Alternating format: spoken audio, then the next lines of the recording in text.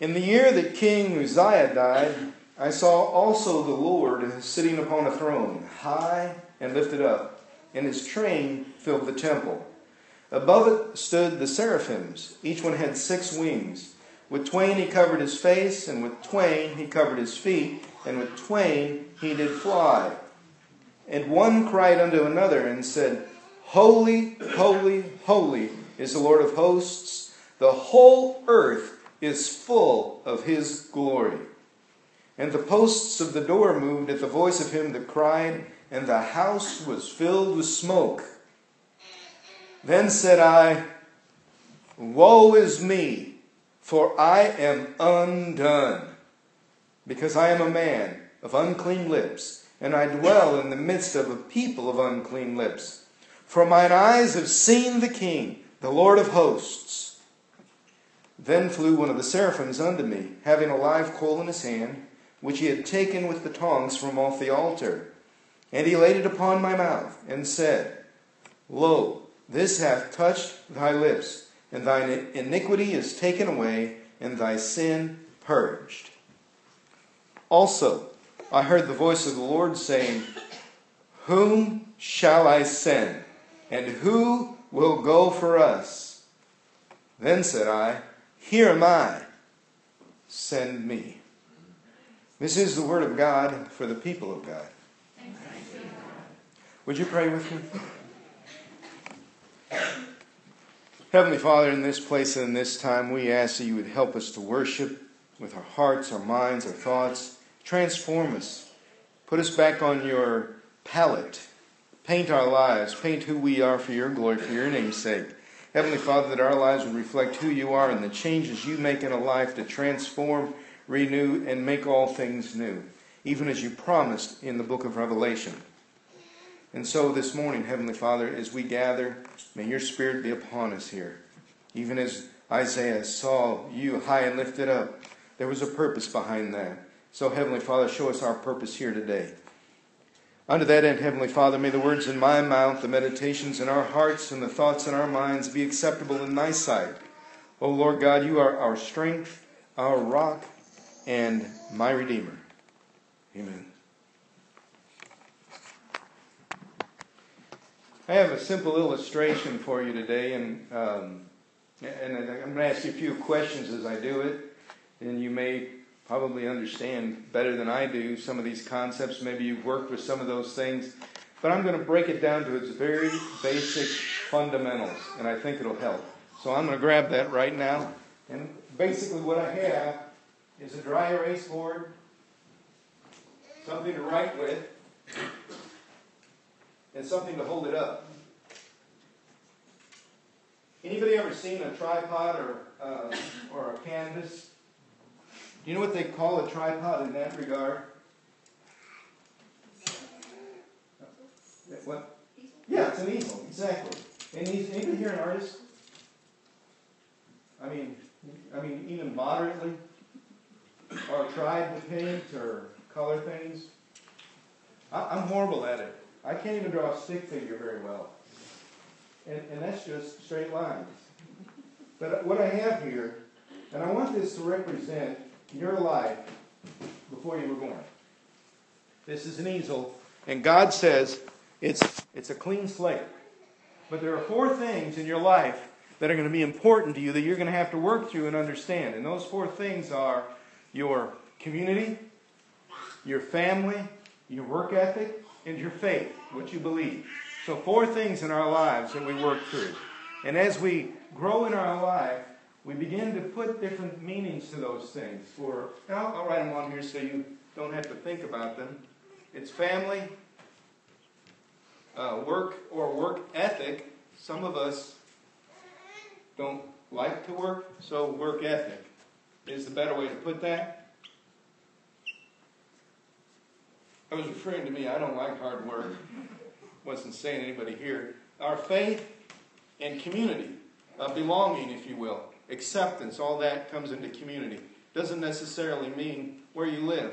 But this is the easel of your life. Those things are on there. And as we grow, we put value on those things, what's important to us, what matters. And all those different things we make decisions about and beliefs about as we grow older.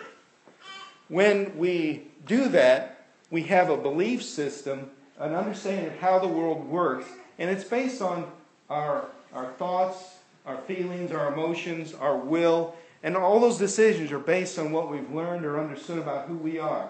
And that mind, will, and emotions, if you will, which is the underlying theme of this, is our soul. So our mind, will, and emotions are our soul that help us to understand and make decisions about those things. When we come to faith, understanding of Christ, all of these things, we see our true understanding of them.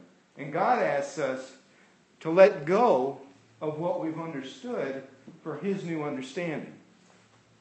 The reason I share this with you is Isaiah was in the midst of a nation that was perverse. They did not love God. Although they were the Jewish nation, they did not honor God with their words or their actions or even their beliefs. And when God filled that temple that He saw with smoke, fire, and all that God was, He said, I'm in trouble.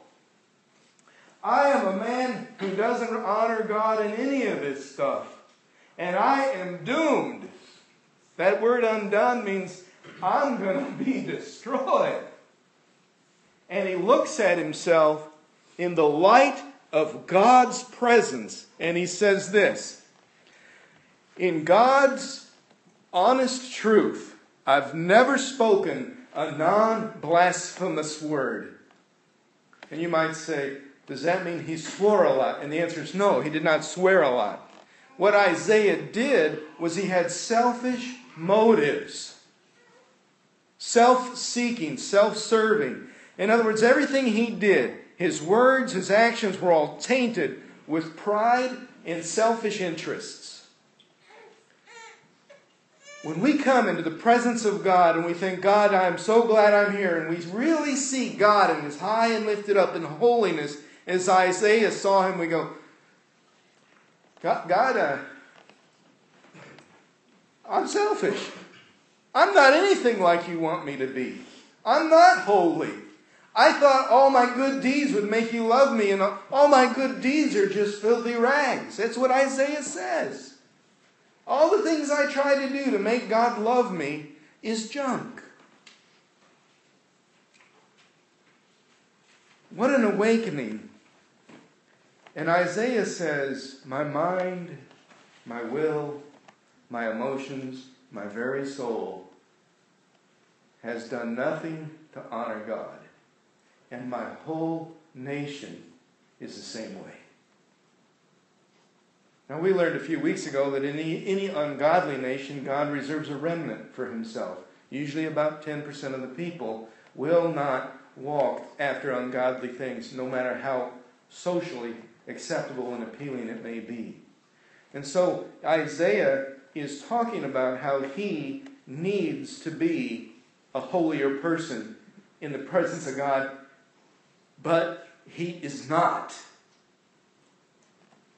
In that moment, when Isaiah says the truth about himself before God in terms of God's righteous holiness and sees himself as an impure, unholy man, he begins to worship.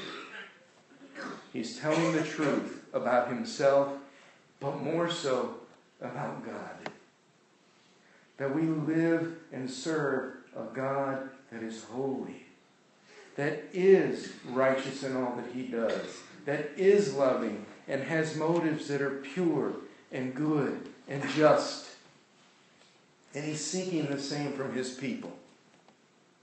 When we begin to stand in the presence of God, we understand that.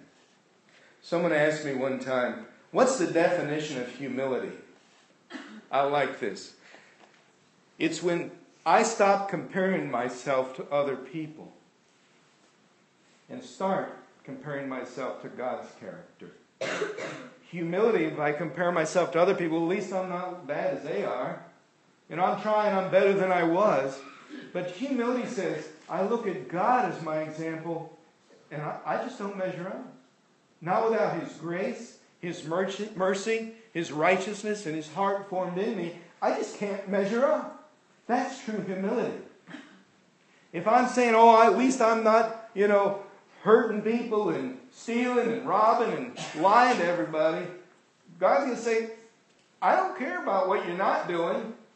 I want to know the character of your heart and what you are doing that's holy. You see, we can't act ourselves into holiness, and we can't not do something to make us holy. In other words, I've never lied. That doesn't make you holy. It just means you never lied. If you tell the truth all the time, it means you've never lied, but it doesn't make you holy.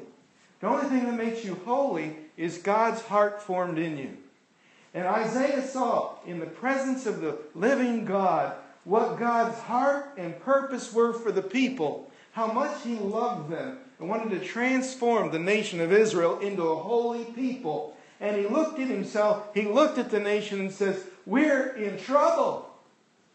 I'm more in trouble because I'm standing in the presence of this God, and I don't think I'm going to live through this to tell anybody.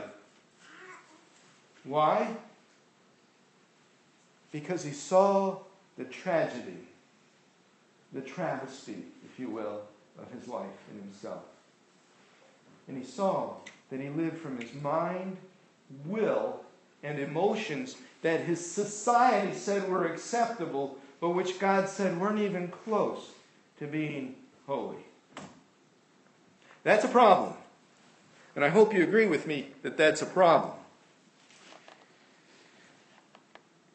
These things, our mind, our will, emotions, our decisions, all need to be undone. Undone means destroyed. And you say, wait a minute, what do you mean? I mean in our absolute trust of what they tell us. Because they will not always lead us to godly decisions. When we come in the presence of God, we're going to be like every single other person, where every knee will bow, every tongue will confess that Christ Jesus is the Lord. He is who He said He was, that He asks us to walk a straight and narrow path, to love our enemies, to pray for those who persecute us, to love our neighbor as ourselves, and to do all these things. And we're going to look at ourselves and say, woe is me, I did not do that my whole life. And He's going to look at us and say, you're not dead yet.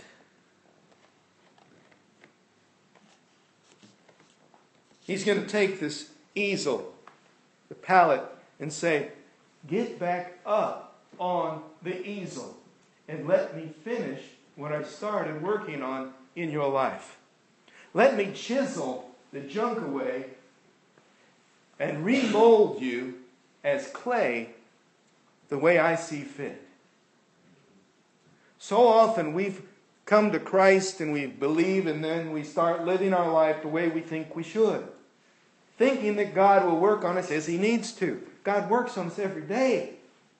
He's got something for us every single day. His mercies are new every day. Every morning, God has something new for us to see that we needed mercy for.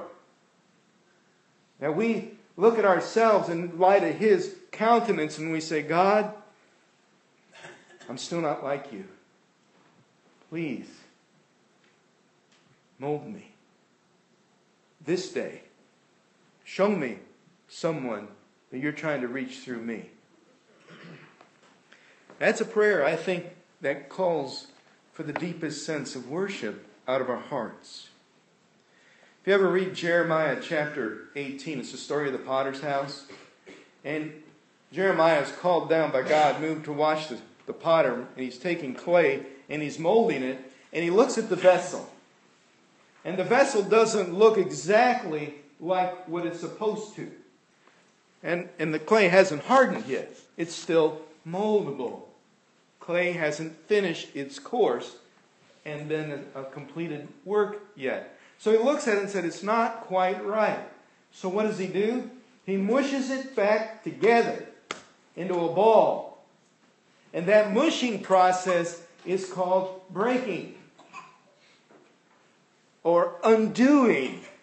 As Isaiah said, I am undone. I am broken. And he takes that vessel and begins to mush it together and work it to a vessel that He sees fit for its designed specific purpose. The potter does that. The clay, all it has to do is be moldable, willing to let the potter do whatever it needs to be done. You know.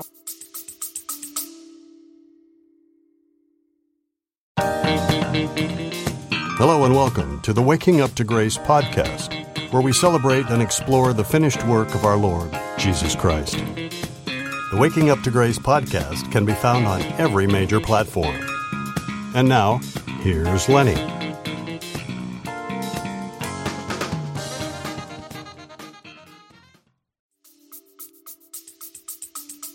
All areas of our life. If one's out of kilter, you know that God's going to do some work there. We may be really good in family and horrible at work. We may have a strong faith in Christ, but miserable in our community. Whatever one it is, all those areas God's trying to get into balance with our lives. And not only is He trying to get into balance, He's trying to make those decisions based on His principles through His Spirit, that we would not make a decision without Him. When we get honest with God, something happens. We say, God, change my heart. My heart. Not my soul, my heart. Because my heart is the passion of life. As one thinks in his heart, so is he, right? As my heart lives out. So God, change my heart, which guides the actions of my mind, will, and emotions.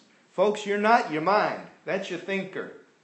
You're not your will. That's what you choose to do. You're not your emotions. Those keep changing. You are the heart that tells all those things how to respond to this world and to live. It's the passion and the love that God's trying to rekindle that's behind all of that. If you say, well, wait a minute, I am my mind. You can change your mind. You can't change your heart. Only God can. And when Isaiah saw this problem, that his whole nation had all of this wrong, it's all self-seeking, he said, we have a heart problem. Why? Because our will and our decisions is based on self rather than God. It's an easy test for yourself in your own life to see if it's true. In Psalm 51, David is crying out. He's been with Bathsheba. He knows, and God knows, that he's made a horrible mistake when he committed adultery. And in the midst of that, he feels broken.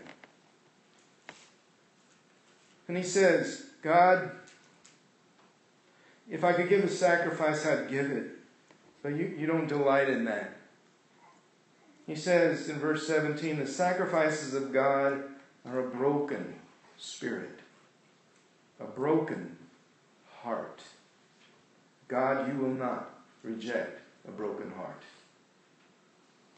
A lot of times we talk about broken like, well, he broke my heart or she broke my heart. That's not what we're talking about. We're talking about a heart that's broken because it realizes we're our own worst enemy.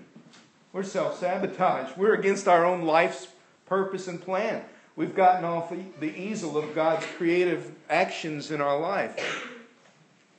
And our heart's broken about it. And when we're broken, we say, God, I can't change. I don't know what to do. I have no idea where to go or how to change this. I'm so confused, scared, lonely, unsure, and nobody around me knows the answers either. That's what undone feels like. That's what Isaiah felt in the presence of God. And he said, God, I'm not going to be able to live like this. Truly, if we aren't living out God's will for our life, we're not truly living. Not really. We're just surviving on selfish interests. I don't want that for you. And I hope you don't want that for you. There's more to life than that. And God says, there's a better plan. There's a better way. There's the way, which is love. When your heart is remolded after Him. Here's good news, though. There is great news. In Isaiah, Jesus is prophesied about, if you will. And it says in Isaiah 61, verse 1, "The Spirit of the Lord God is upon me, because the Lord has anointed me to preach good tidings unto the meek. He sent me to bind up the brokenhearted, to proclaim liberty to the captives, and the opening of the prison to them that are bound." And in Luke, Jesus quotes it. In chapter 4, hear what Jesus says. He's quoting Isaiah, and I like how he says it. He says, this is Jesus speaking, and here this says, he's speaking it to you. "The Spirit of the Lord is on me, because He has anointed me to preach the gospel to those who can't afford grace. For He has sent me to heal those whose hearts are broken, and to preach deliverance to those in bondage, and recovering of sight to the blind, to set at liberty them that have been bruised and destroyed, and to preach it's God's time." Jesus says He's come to heal. That there is no other way to take care of that situation when you're undone.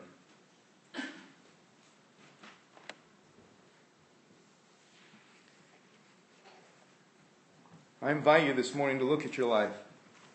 If you've been trying to figure out why it's not coming together and things keep falling apart, ask God to put you back on the easel. Climb back up there yourself and say, "God, I'm not doing anything till you start doing it through me. Change me, God. I'm tired of my life this way. I want you to run my life. You do it. You make the decisions. Mine don't work." Guess what? Sooner or later in life, you're going to realize yours don't work unless God has put your heart first in His kingdom, and you have kept it there. The heart runs everything in our life.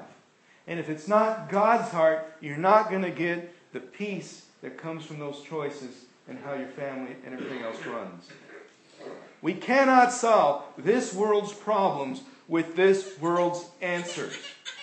It is a fundamental spiritual brokenness that we recognize when we come in the presence of God.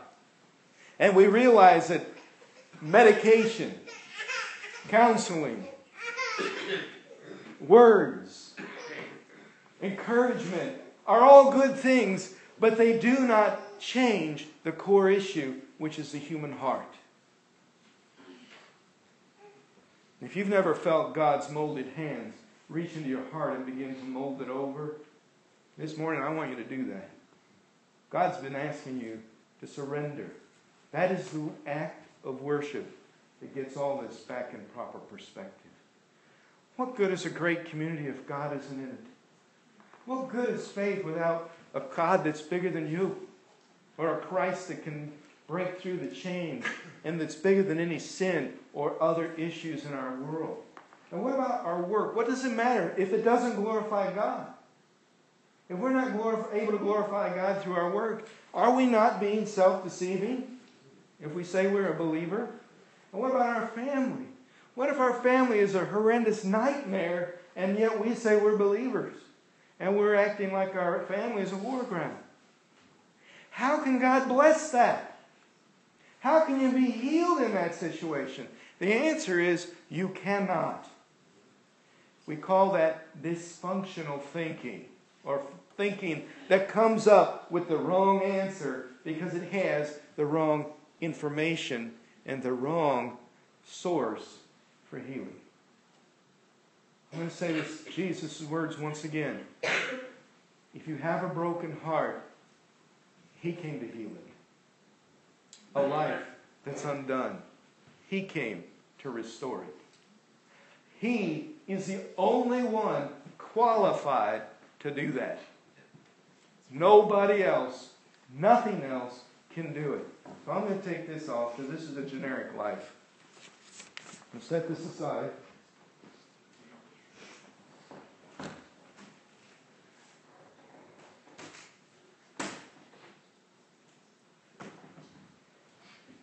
I'm going to leave the easel up there. It's empty. Intentionally now. And God's saying, I got a colorful palette. I got some grays, some blues, some reds, some joys, some peace to mix in there. Will you let me finish the job? Jesus said it like this. I came to be broken, bread for you. Poured out blood for you, so that you could be healed of your brokenness. And He would be the one that's broken and you don't have to be. He was broken for our transgressions, wounded for our iniquities.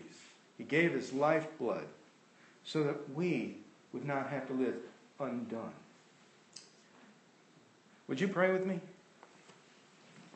Heavenly Father, I thank you this morning for the word of truth and hope that Christ is, that He always is looking for us. And Heavenly Father, the truth is, when we come into your presence and look at ourselves and our lives, we're way past the breaking point. We just need to be broken. But only by you, God. You break our heart. But this world won't do it anymore. Amen.